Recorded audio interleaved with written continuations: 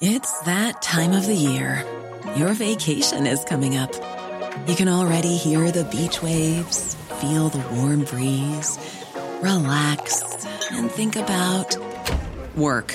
You really, really want it all to work out while you're away. Monday.com gives you and the team that peace of mind. When all work is on one platform and everyone's in sync, things just flow. Wherever you are, tap the banner to go to Monday.com. Ryan Reynolds here from Mint Mobile. With the price of just about everything going up during inflation, we thought we'd bring our prices down. So to help us, we brought in a reverse auctioneer, which is apparently a thing.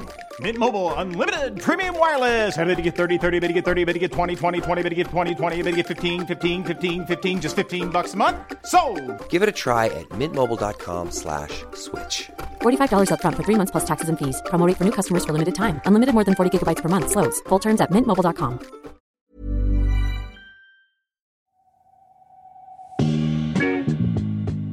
Canada is a major oil and gas producing country. We want to make it clear to the Liberals, don't take our support for granted. I just left chamber where Liberals are hugging and having fun. It's the height of hypocrisy. Well, the Greens are like my family. We got this big nothing. This text which could have been written by a college student. Hey, it's Fatma Sayed, and this is The Backbench, a podcast about Canadian politics and how Canadian football teams will bring us together because politicians won't. Today, BC is in a climate emergency. What does the government, all governments, need to do to help? And the first week of Parliament just passed, and it doesn't really feel like the reset we were promised.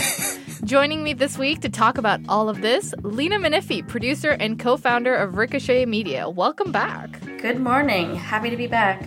For the second consecutive show in a row, Caroline Elliott joins us. She's a freelance writer and PhD candidate at Simon Fraser University. Hello. Hello, happy to be here. And Stuart Thompson returns, editor-in-chief at The Hub. Welcome back. Hey. All right, let's get into it.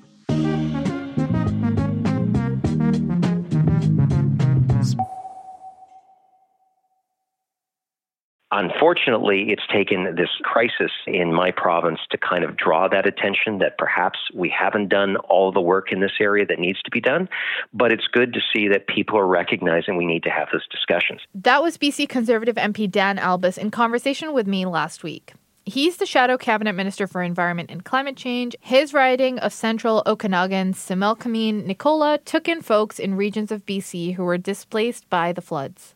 The province is still reeling and assessing the damage as more storms roll in. On Sunday evening, fresh evacuation orders were given as Highway 1 between Abbotsford and Hope was completely shut down due to flooding. Military, workers, and volunteers spent the night once again sandbagging and building barrages to hold back the Sumas River. Schools and universities were shut down. Grandmothers offered to take care of anyone's kids. Farmers took in left-behind animals. Roads are still submerged. Trudeau this past week said that the impacts of climate change have arrived, quote, sooner than expected at the emergency debate held at the House of Commons last Wednesday night. Dan Albus told me that Bill Blair has pledged federal support to British Columbia, but the federal government needs to hear from provinces about what the priorities are. In this panel, we've got two people from BC. Caroline, let's start with you. What are your main takeaways from the last few weeks of political discourse around BC's climate emergency? Well, one of the big things for me is I think that we need to start being a lot more holistic about how we talk about the entire thing. I mean, there were big failures over the last couple of weeks, I think, on the part of the provincial government, particularly in terms of the fact that they didn't issue these same advanced warnings that their neighboring jurisdictions did, like Washington State and Alberta. The fact that they didn't call a state of emergency, even though all of the highway routes and rail routes into Vancouver from the rest of Canada were cut off, as well as the gas pipeline Trans Mountain. They didn't use the alert ready system to notify people of this sort of imminent threat to their lives and their homes. But I think that's one part of it. I think the other part has to be around not restricting our entire discussion about climate change to carbon taxes and targets and all of us talking about percentages by this date over or under what date. You know what I mean? Like, those are important discussions to have for sure. But there's been an entire omission on the adaptation mitigation part, I think. As you said, we've known this is coming for a long time now. In fact, even more specifically around the flooding in Abbotsford and Chilliwack, those dikes and things that failed, those have been on the record for decades as being inadequate. And I think that there's just been a total lack of action because, maybe government thinks there's not a huge appetite on the part of voters when it doesn't feel as real to them to actually act on these things.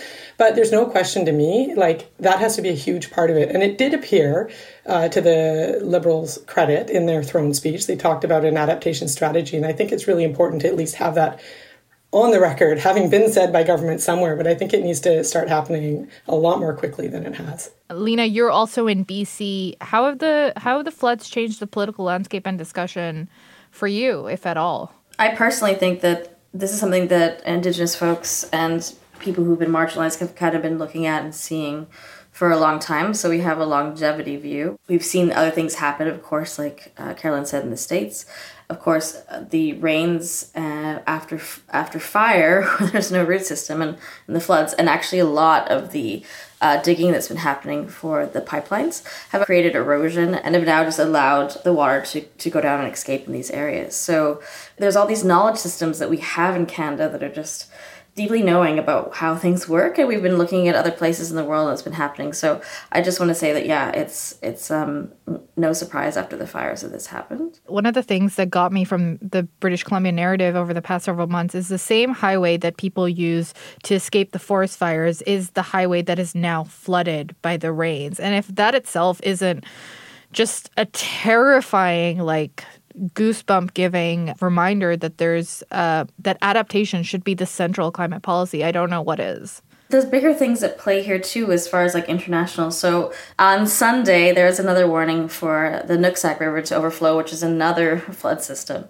from Washington that kind of goes down Mount Baker and goes to the lowest point, which is also the Fraser Valley. So that floods every 25 years. So that's now overfilling, and it's a completely different flood that's happening at the same time as Sumas Lake going underneath for the rainfall reasons. So there's emergencies on top of emergencies on top of emergencies. So the way the federal government has, responded is helping us with the monetarily that, maybe something that happens over years. It's not soon or quick enough. People are saying that they want more bodies. They want the army to come in. They would like people to have sort of emergency response, and it's not happening. These communities are quite scared. I'm scared and I'm far away from them, so I can't even imagine what it's like there. I've been glued to Tyler Olson's Twitter feed. He's with the Fraser Valley Current, and he's just been providing updates every 10 minutes, and I just can't help myself but keep refreshing to learn what is happening. But I want to talk about solutions, because this is what the backbench is good at. We try and think beyond the crises and figure out what actually needs to be done. So when I asked Dan Albus what needs to be done in BC in the short term, because obviously this is a crisis that requires a short term, a medium term, and a long term response. Here's what he said. Small communities like Merritt and Princeton and many of these Indigenous communities cannot handle these kinds of crises by themselves. There are too many complex or complicated things that are making it difficult, and that's why they need to receive emergency supports from the province. Now, Stuart, Dan Albus was vague about these complex and complicated things that made government response difficult, but we can put two and two together. What are the complex and complicated factors in BC that are making it difficult for the federal government to respond effectively? I think part of my first reaction to all of this when we were talking about mitigation and prevention and response was how similar it was to how we talk about the COVID-19 pandemic in terms of, can we do this? Should we have done this? We had this plan. We didn't follow it. Why did that happen? And there's kind of a buzzword. It's mainly in maybe conservative circles, but I think it's more of everyone's kind of talking about this now in certain policy circles, which is state capacity. The idea is, can we actually do stuff in a way that we consider acceptable? A really good example of that is, infrastructure, public transit infrastructure, things like that. And, I'm in Ottawa. Every day I get a news report about how broken our terrible LRT system is. It literally just didn't work for weeks and weeks and weeks. I do wonder, and I do worry are we just losing the ability to actually do things? I'm sorry, I'm going to go super bleak here. I know I was supposed to be like optimistic and provide solutions, but I do really wonder that, some of the numbers about how much it costs us to do a line of LRT or a subway or whatever compared to other Western countries, like in Europe, in Madrid or wherever, it's like 6 times more in Canada. There's no good reason for that. There is a part of me that sees what's happening in BC and says, are we getting hit with climate change? Are we dealing with these extraordinary weather events at the exact moment that our capacity to deal with them is eroding along with the environment? So I think it's something that we should think about as a society in Canada. This is happening. There's similar issues in the US too. It's hard to pin it down as sort of a cultural thing. But once you start to think about this, you start to see it in every aspect of Canadian life. Dan Albus, I think, is one of the smartest guys on the Hill. I would love to hear how he thinks about this, because he's one of those guys who's optimistic and has solutions. But the more I look at it, the more I look at each little thing that went wrong or each little thing we could have done and didn't do is all part of this broader problem. Well, at the top of this conversation, Caroline described it very well. Like, we need a holistic approach, and we've seen the impacts be so widespread, right? It's not just infrastructure, it's mental health, it's property damage, it's economic losses, it's rebuilding whole entire communities. So I guess my question for Lena and Caroline, or maybe both of you, like, what hinders our building of state capacity to deal with these big issues that we've been seeing for a long time? I'm going to say something that's probably a bit controversial, but I say 4-year terms. I mean, 4-year terms just can't think about what's going to happen in the next 5 years. So these things happen on a longer cycle, which I was talking about, sort of longevity of planning and mitigation. And I just want to speak for the Indigenous communities as well. There's a lot of these Indigenous communities who are not behind dikes or levees, and they've been asking for, probably when I started as a journalist, to be protected in these areas, and they've never been, because infrastructure was never prioritized. So because they don't view them as a big voting base, our systems kind of needs to be set up for longevity. Lena, can you quantify that for us? Like, how many years would you say those communities have been asking for protections? Oh, probably since the late 90s, probably. Mm-hmm. So, I mean, that's the last time that Chilliwack sort of flooded. I covered it like in the early 2000s, but it's a cycle, right? But now all the communities are vulnerable. There are some places that were vulnerable and now others that weren't, and now everybody's in the same situation because of the extremity of the floods. I mean, I think the biggest thing when it comes to, and it takes into account both what Stuart and Lena said, I think, which is the biggest thing for me is leadership. It's looking to the long term despite those 4-year terms. It's taking responsibility for what needs to happen, not downloading it onto local government, as is what happened in BC. It's taking action to actually deal with an issue and not taking a bureaucratic approach that says we only use alert-ready systems in the case of a tsunami, but forget it if it's about a wildfire or a flood or some other deadly thing. I mean, I don't know about you guys, but I just want to know that there's a threat to my life. I don't care which threat it is. Mm-hmm. It's crazy to me, the lack of leadership that they've taken every single time. Even when I was talking about the holistic thing, the idea that we're still building on steep slopes, that we're building in the bottoms of lakes that have been drained, as is the case in the Sumas Prairie, those kinds of things are kind of crazy to me. And I do think it speaks to sort of a lack of big picture thinking, a lack of taking responsibility, a lack of doing maybe what voters aren't thinking about, but that needs to be done. Those are the kinds of things I think just aren't happening at any level of government. Well, certainly not the federal and provincial anyway. One of the things that has kind of obsessed me lately is this is not a partisan thing. Every party does this now. They focus group every little sliver of their platform.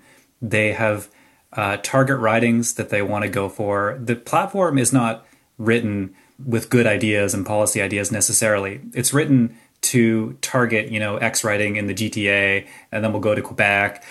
That is not long-term thinking. That is, we're in a minority parliament right now federally. That's 2-year thinking. I think we're seeing that at all levels. There's something interesting to me in sort of the First Nations idea of thinking 7 generations forward and backward. Mm-hmm. That is also something that Edmund Burke said, like the conservative philosopher Edmund Burke, which is that you have to think about the people that came before you, the people that are with you, and the people that are yet to come. And that is hard to do politically, but it does take something from outside the political arena, maybe pressure. And you mentioned Tyler Olson before. He posted an exchange he had with a communications person in the government in the early days of this. Yeah. He was trying to get an interview with the inspector of dikes. The very important person, the kind of person who should be speaking to the media, couldn't get the interview. He got talking points and a bullet list. When Tyler went to the US, people just pick up their phone. That is not something unique to the NDP government in BC. That happens to the Progressive Conservative government, Ontario, the Liberal government federally. They all do this. Nobody wants to talk. Nobody wants to take any ownership for anything. It's completely risk averse, and it happens at every level in Canada. There seems to be such a serious lack of engagement with crisis and issues. And, I actually posed this question to Dan Albus. I asked him, why are we so hindered when it comes to acting on things like climate change? And his response was this. Now, part of it is just how the Constitution's caked in, right? So part of the deal of Canada was that provinces, the people closest to the problem would have the most input with their resolution. And so many powers are provincial for a reason. The federal government needs to work more collaboratively. But I've been hearing that for years. I've been hearing that. I've been a journalist for 5 years. I think I've heard that every single year, every single month, even on various different crises. So BC is hurting right now. How do we get these politicians, and this might be an impossible question to answer, but how do we get them to move beyond excuses? I say going to responsibilities. I mean, the responsibilities sort of happen before they get into their positions, and they should last a lot longer. I think focusing on what legacies are and what you're going to be leaving, I feel like talking to every single level of government is quite crucial. But I think that if we kind of focus on responsibilities as opposed to, like Stuart was saying, sort of what the hot topic is and sort of what's being surveyed at this moment, that everybody would do amazing at different levels of government. I think there's a target focus issue here. We have people writing for The Hub who say big ideas would really work. And then the political types will say, no, I don't know, we have to target these ones to win. But I think what it will take is someone to inspire people with a big message and a big idea. And that may not target your writing in the GTA that you need to win your majority, but it may inspire people to the extent that you win a majority, it lifts all boats. I was going to say something very similar.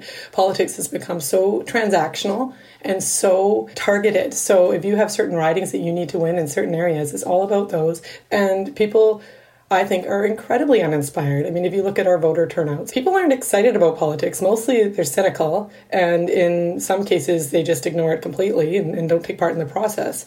But I want to say to politicians sometimes, do you know how much easier your life would be if you spoke from where you actually believe and the principles you stand for, rather than figuring out what each, statement you say is going to mean in 100 different ridings? Dan Albus, in the conclusion of our conversation, he suggested that, to be most effective, we kind of need to reach what he described as the Great Canadian Compromise. Maybe there should be more emphasis on saying, look, you need to figure these things out together and make it work. And don't come out until you've come up with a plan that addresses everyone's concerns. Now, in my head, there's a difference between collaboration and compromise, because collaboration means genuinely working together and trying to give everyone what they need and meeting it on terms that everyone can agree to.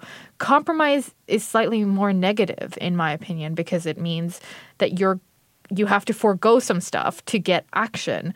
Which do we need, I guess, to get serious about climate change? Because Canada, and BC specifically, has suffered some of the worst impacts in the entire world in 2021. I mean, the compromise to me would be to sort of de-gamify politics at this moment. And collaboration goes along with consensus. I mean, you have to kind of speak for people who are not in the room. And so many times people are not speaking for everybody who goes in the room and who are not there and don't have voices reflected. So, I mean, I kind of look at who speaks for Wolf, saying who's not in the room, whose communities are not being represented. Can you always bring everybody's concerns to the table in order to sit down and just get along with things? I do think I've been disillusioned by the sort of gamifying of politics for a really long time. And I think that strong leadership always looks to collaborate and sort of come to some sort of consensus. I sometimes think consensus sounds so nice, but I also think if you're going to be the big, bold politician with the big, engaging ideas, chances are you're not going to get consensus, because it's going to be something different and new and potentially challenging to implement. And I think sometimes if you're not causing a little bit of disruption or a little bit of questioning of what you're doing, then you're probably not doing enough. You know, there is a role for the federal government to play that I think all of us agree that they're not playing very well.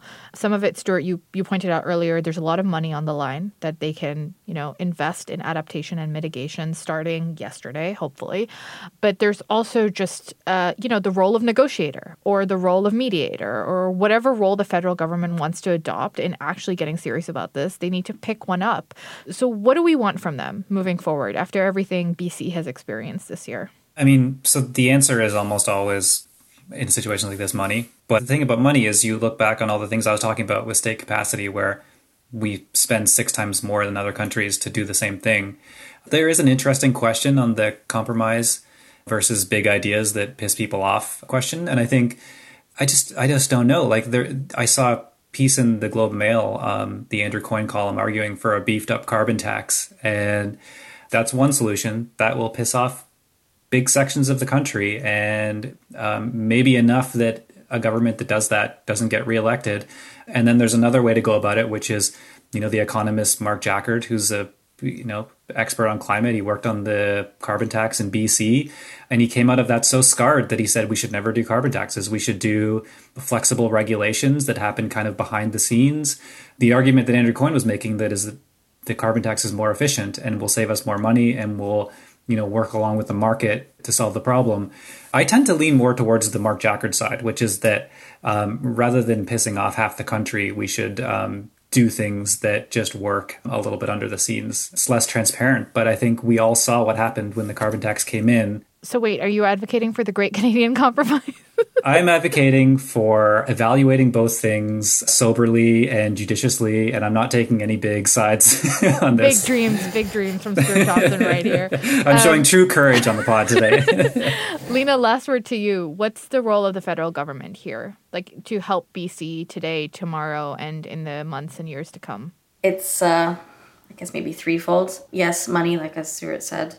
I think there's a lot to be said for what they're putting in through bills and making sure that this stuff gets done rapidly. And then also talking to our neighbors in the South. I think there has to be some sort of integrated plan with the U.S. and climate change doesn't stop at the border. We need to be working with our partners, our neighbors in significant ways in order to mitigate what's going to be happening to all of us on Turtle Island. So besides that, just massive amounts of support to let them know, just morally, that people are here for us and are on our side, and that people are caring and thinking about what's been happening to families who've gone through COVID, the pandemic, massive fires, loss of towns now completely flooded and might be frozen out of their own homes. It's devastating. I have a point of order, Madam Speaker. What is your point of order, Stuart? Well, I think earlier in the year I mentioned the Canadian women's soccer team for their glorious Olympic victory. Oh my God, I'm so excited. I just think it's worth mentioning that the men's team is almost living up to those standards right now. They're top of the group in World Cup qualifying. Woo. They have some tough games left. It's not a lock yet. I will never feel optimistic about this, but we have a legitimate global superstar in our team, Alphonso Davies. We have Jonathan David, who is on his way to being a global superstar. There were 50,000 people in Edmonton watching this team play on a friggin' cold Edmonton night. So it's great. They're keeping pace with the women's team, and I think it's awesome. I'm very, very, very, very, very, very, very, very, very excited for the men's football team. This is not a point of order, but I will be pitching a live backbench episode from Hamilton when they play against the United States early next year. So amazing.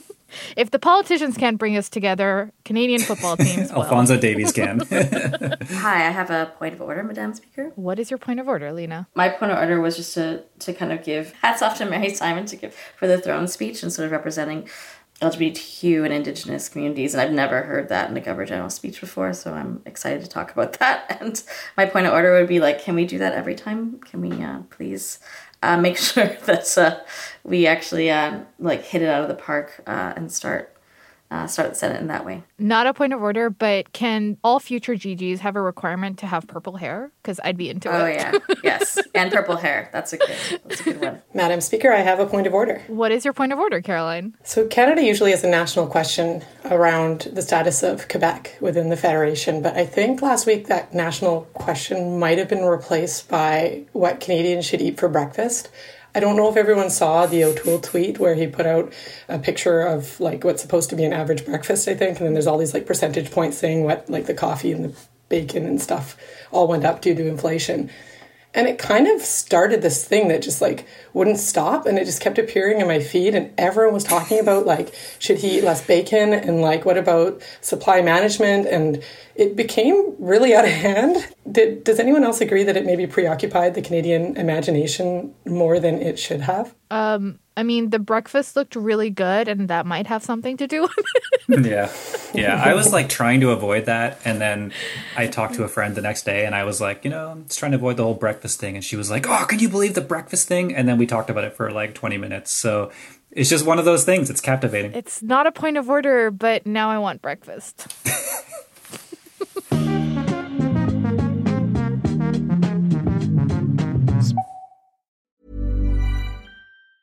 Ryan Reynolds here from Mint Mobile. With the price of just about everything going up during inflation, we thought we'd bring our prices down. So to help us, we brought in a reverse auctioneer, which is apparently a thing. Mint Mobile Unlimited Premium Wireless. How to get 30, 30, bit to get 30, bit to get 20, 20, 20, bit to get 20, 20, bit to get 15, 15, 15, 15, just $15 a month? Sold! Give it a try at mintmobile.com/switch. $45 up front for 3 months plus taxes and fees. Promo rate for new customers for limited time. Unlimited more than 40 gigabytes per month. Slows full terms at mintmobile.com.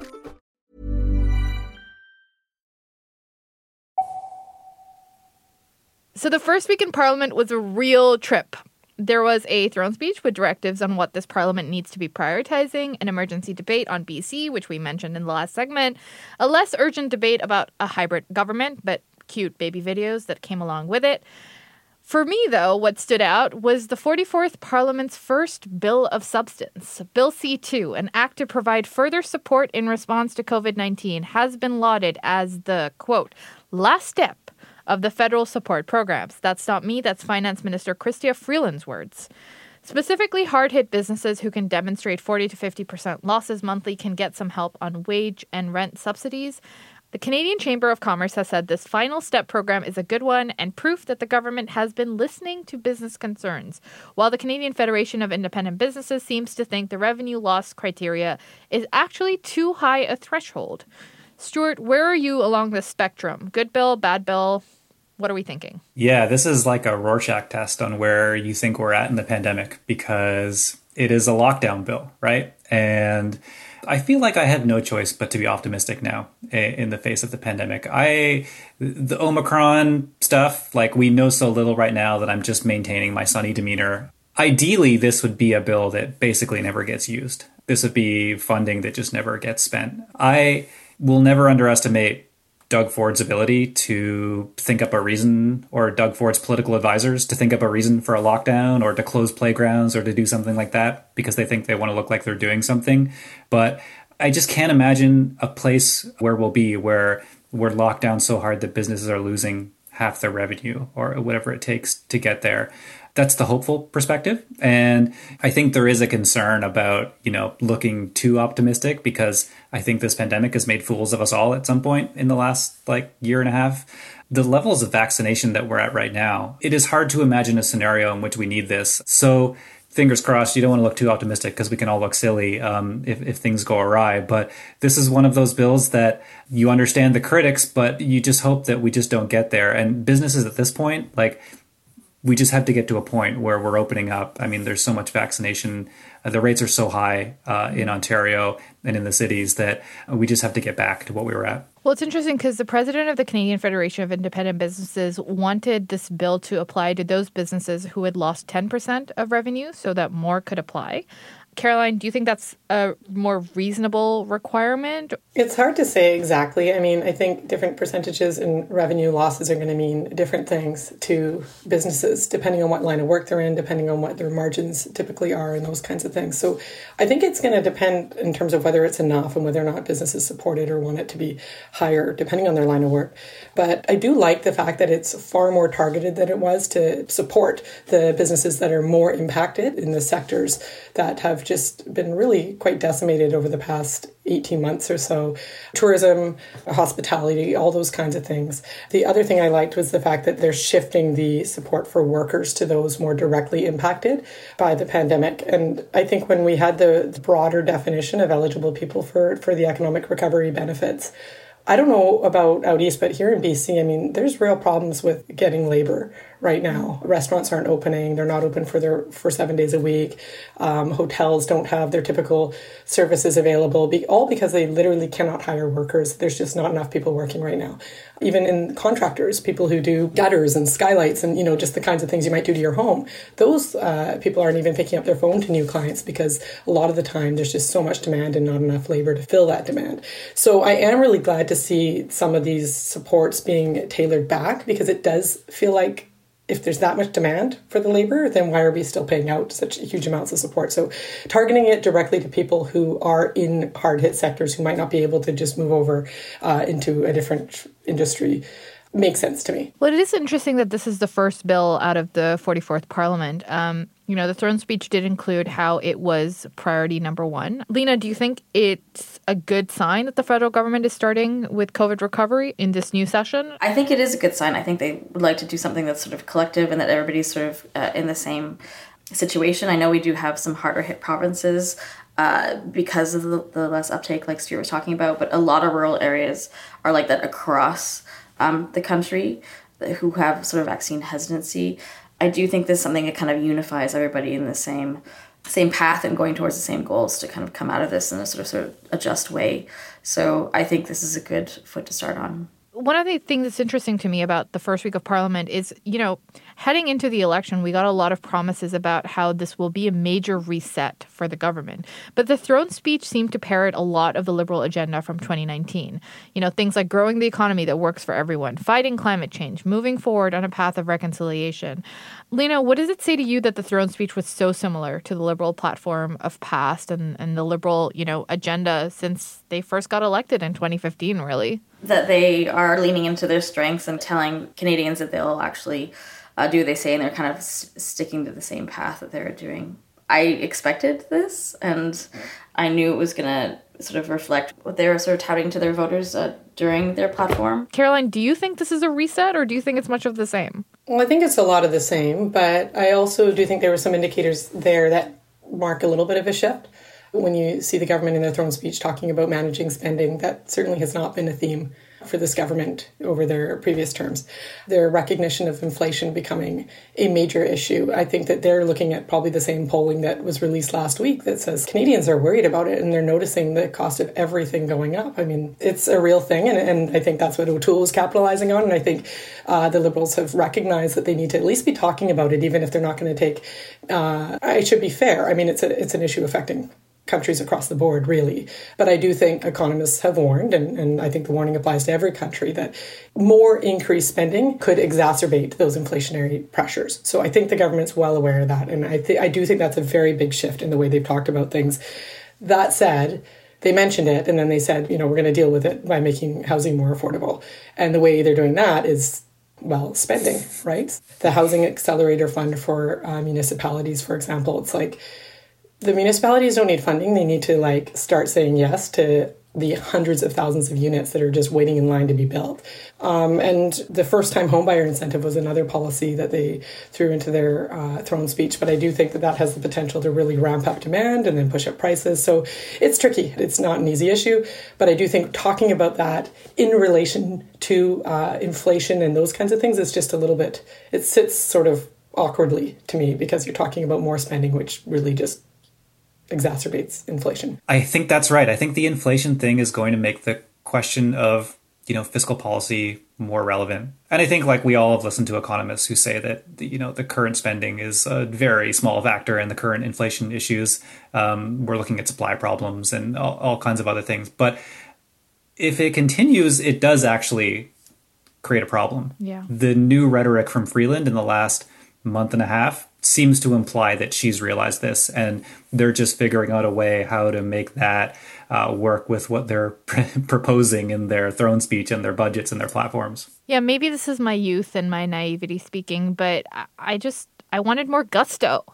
I wanted more in the first week of Parliament. I wanted it different. I wanted it to be stronger, and they didn't deliver. And we've only got 3 weeks of Parliament left before they adjourn for an extended winter break on December 17th.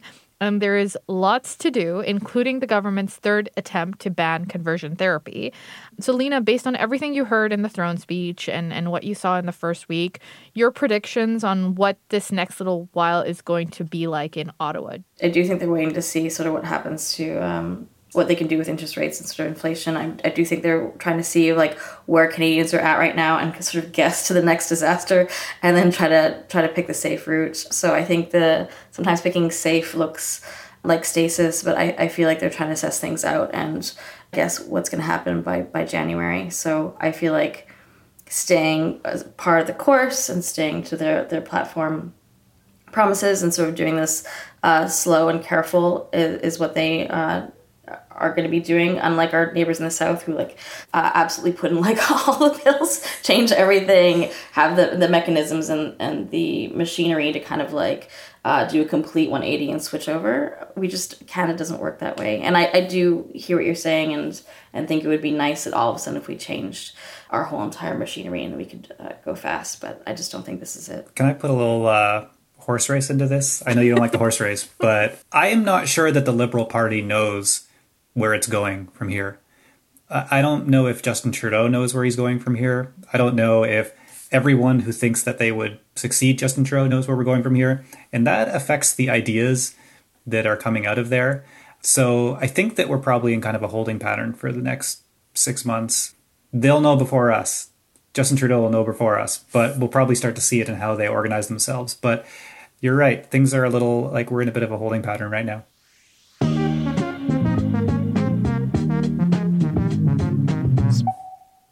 As always, there is so much going on in Ottawa, so we're going to have another rapid fire section in which everyone has to answer in 17 words or less. One day we will accomplish this, so maybe it'll be today. Last Wednesday, November 24th, was the last day for survivors of military sexual misconduct to file a claim in the class actions lawsuit against the Canadian Armed Forces. 18,796 submissions were made. More than 40% of those submissions were from men. Meanwhile, a new chief of defense staff has been confirmed, General Wayne Eyre, who had to step aside because he was being investigated himself for sexual misconduct. Caroline, is this not just a bit icky, or do we trust the new Minister of Defense, Anita Anand, will be able to bring in much-needed change, despite some of the same players being in the well? It's very icky. And if I wanted to stay under the 17-word limit, maybe I'd leave it at that. But it's something that I think the government has come under a lot of pressure for. And I think that is exacerbated by the fact that the Prime Minister has positioned himself as sort of a feminist Prime Minister and that he takes these issues really seriously. But the fact that these problems have been able to keep occurring under his leadership in the military is problematic for him. At the very least, putting someone else in charge of the file might signal that there's going to be more attention paid to the issue. But where it goes from here is anyone's guess. Wet'suwet'en land defenders have been seeing court orders to stay away from the Coastal GasLink worksite and equipment. Slato Molly Wickham, one of the leaders of the movement organizing against Coastal GasLink, was ordered to stay 75 meters away, while other Wet'suwet'en people were given 10-meter orders. While Coastal GasLink's lawyer said Slato should not be allowed anywhere near the area, Justice Marguerite Church of the Supreme Court of BC said such a broad ruling would interfere with the rights of Slato to practice her culture as a Wet'suwet'en woman and felt the 75-meter limitation was an acceptable compromise. Lena, what's your take on these court decisions? Well, there has to be a completely different way that people look at Indigenous rights and title, and looking at Indigenous law as priority of the land as opposed to English law and common law as priority of the land. So this is a way bigger subject matter. Our people have inherent rights to be in their territories. They've not been ceded and they've not been given up. And Wet'suwet'en and Gitxsan are some of the people who've been fighting for hundreds of years for that area, and they won't stop. So I'm just beside myself that they even have any jurisdiction to say that she has to stay away from those areas. DRIPA has to be implemented, and so the Supreme Court ruling would actually take into consideration UN DRIP, which is the rights of Indigenous nations to decide for themselves and also have priority needs for their own traditional territories and areas. And finally, Biden's Buy America plan seems to be trickling into Canadian lumber. A new duty was recently imposed on Canada's soft lumber producers and has been raised to 17.9%. Chrystia Freeland said the Liberals are ready to retaliate. I know this sounds nerdy, but Stuart, what does this signal to you? Well, it signals the idea that this will never, ever stop. I was in Alberta in 2010, just in sort of a lumber town there, writing the exact same story. Like literally every president does some kind of Buy American thing and it annoys Canadians, and then we retaliate or we take it to, trade tribunals. And then 5 years later, there's a ruling about it. But it's just good politics. Of course he's going to do this. That's why Trump did it. Trump, I think, saw something in these kind of protectionist policies that picked up voters that were there for the taking. And I think Biden is a politically savvy guy who's doing something that is harmful to Canada and I think is probably in the grand scheme of things immoral, but probably the next president will do it too.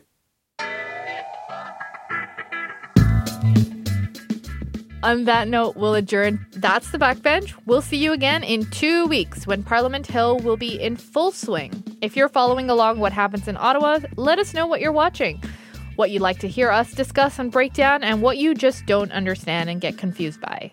If you want to hear my full conversation with Conservative MP Dan Albas, please subscribe. We're going to release it as bonus content, and we'd love to hear what you thought of that conversation and what further questions you have. Our email is backbench@canadaland.com. We're also on Twitter, BackbenchCast. I'm Fatma Sayed, and you can find me on Twitter at Fatma B. Sayed. You can find my work on the Narwhal. Where can people find you, Lena? At Lena Menifee on all the social medias. Stuart, where are you? I'm at thehub.ca. And Caroline, where are you? I'm on Twitter at North Van Caroline. That's N Van Caroline. This episode was produced by Tiffany Lam with additional production by Tristan Capacione. Our managing editor is Kieran Outshorn. Theme music is by Nathan Burley. Thank you for listening. See you again in 2 weeks.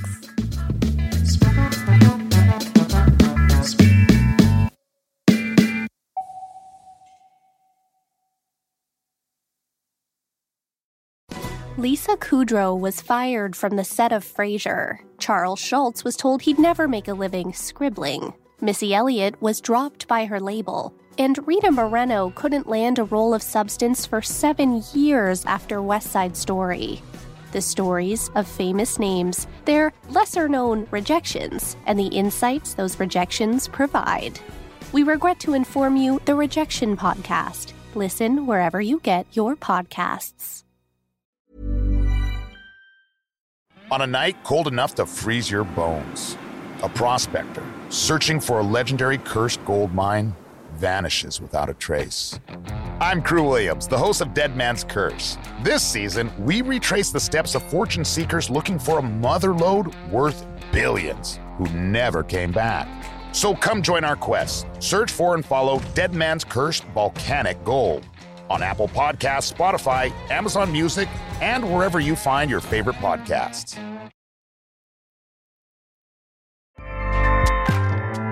Acast powers the world's best podcasts. Here's a show that we recommend. Hi, I'm Jessie Cruikshank. Jessie Cruikshank. I host the #1 comedy podcast called Phone a Friend. Girl, let's phone a friend. Not only do I break down the biggest stories in pop culture with guests like Dan Levy and members of NSYNC, I do it with my own personal boy band singing jingles throughout. Because it's my show. It's your show, girl. New episodes of Phone a Friend. Yeah. Drop Thursdays wherever you get your podcasts. So work it, girl, yeah, work it. Okay, that's enough. Acast helps creators launch, grow, and monetize their podcasts everywhere. Acast.com.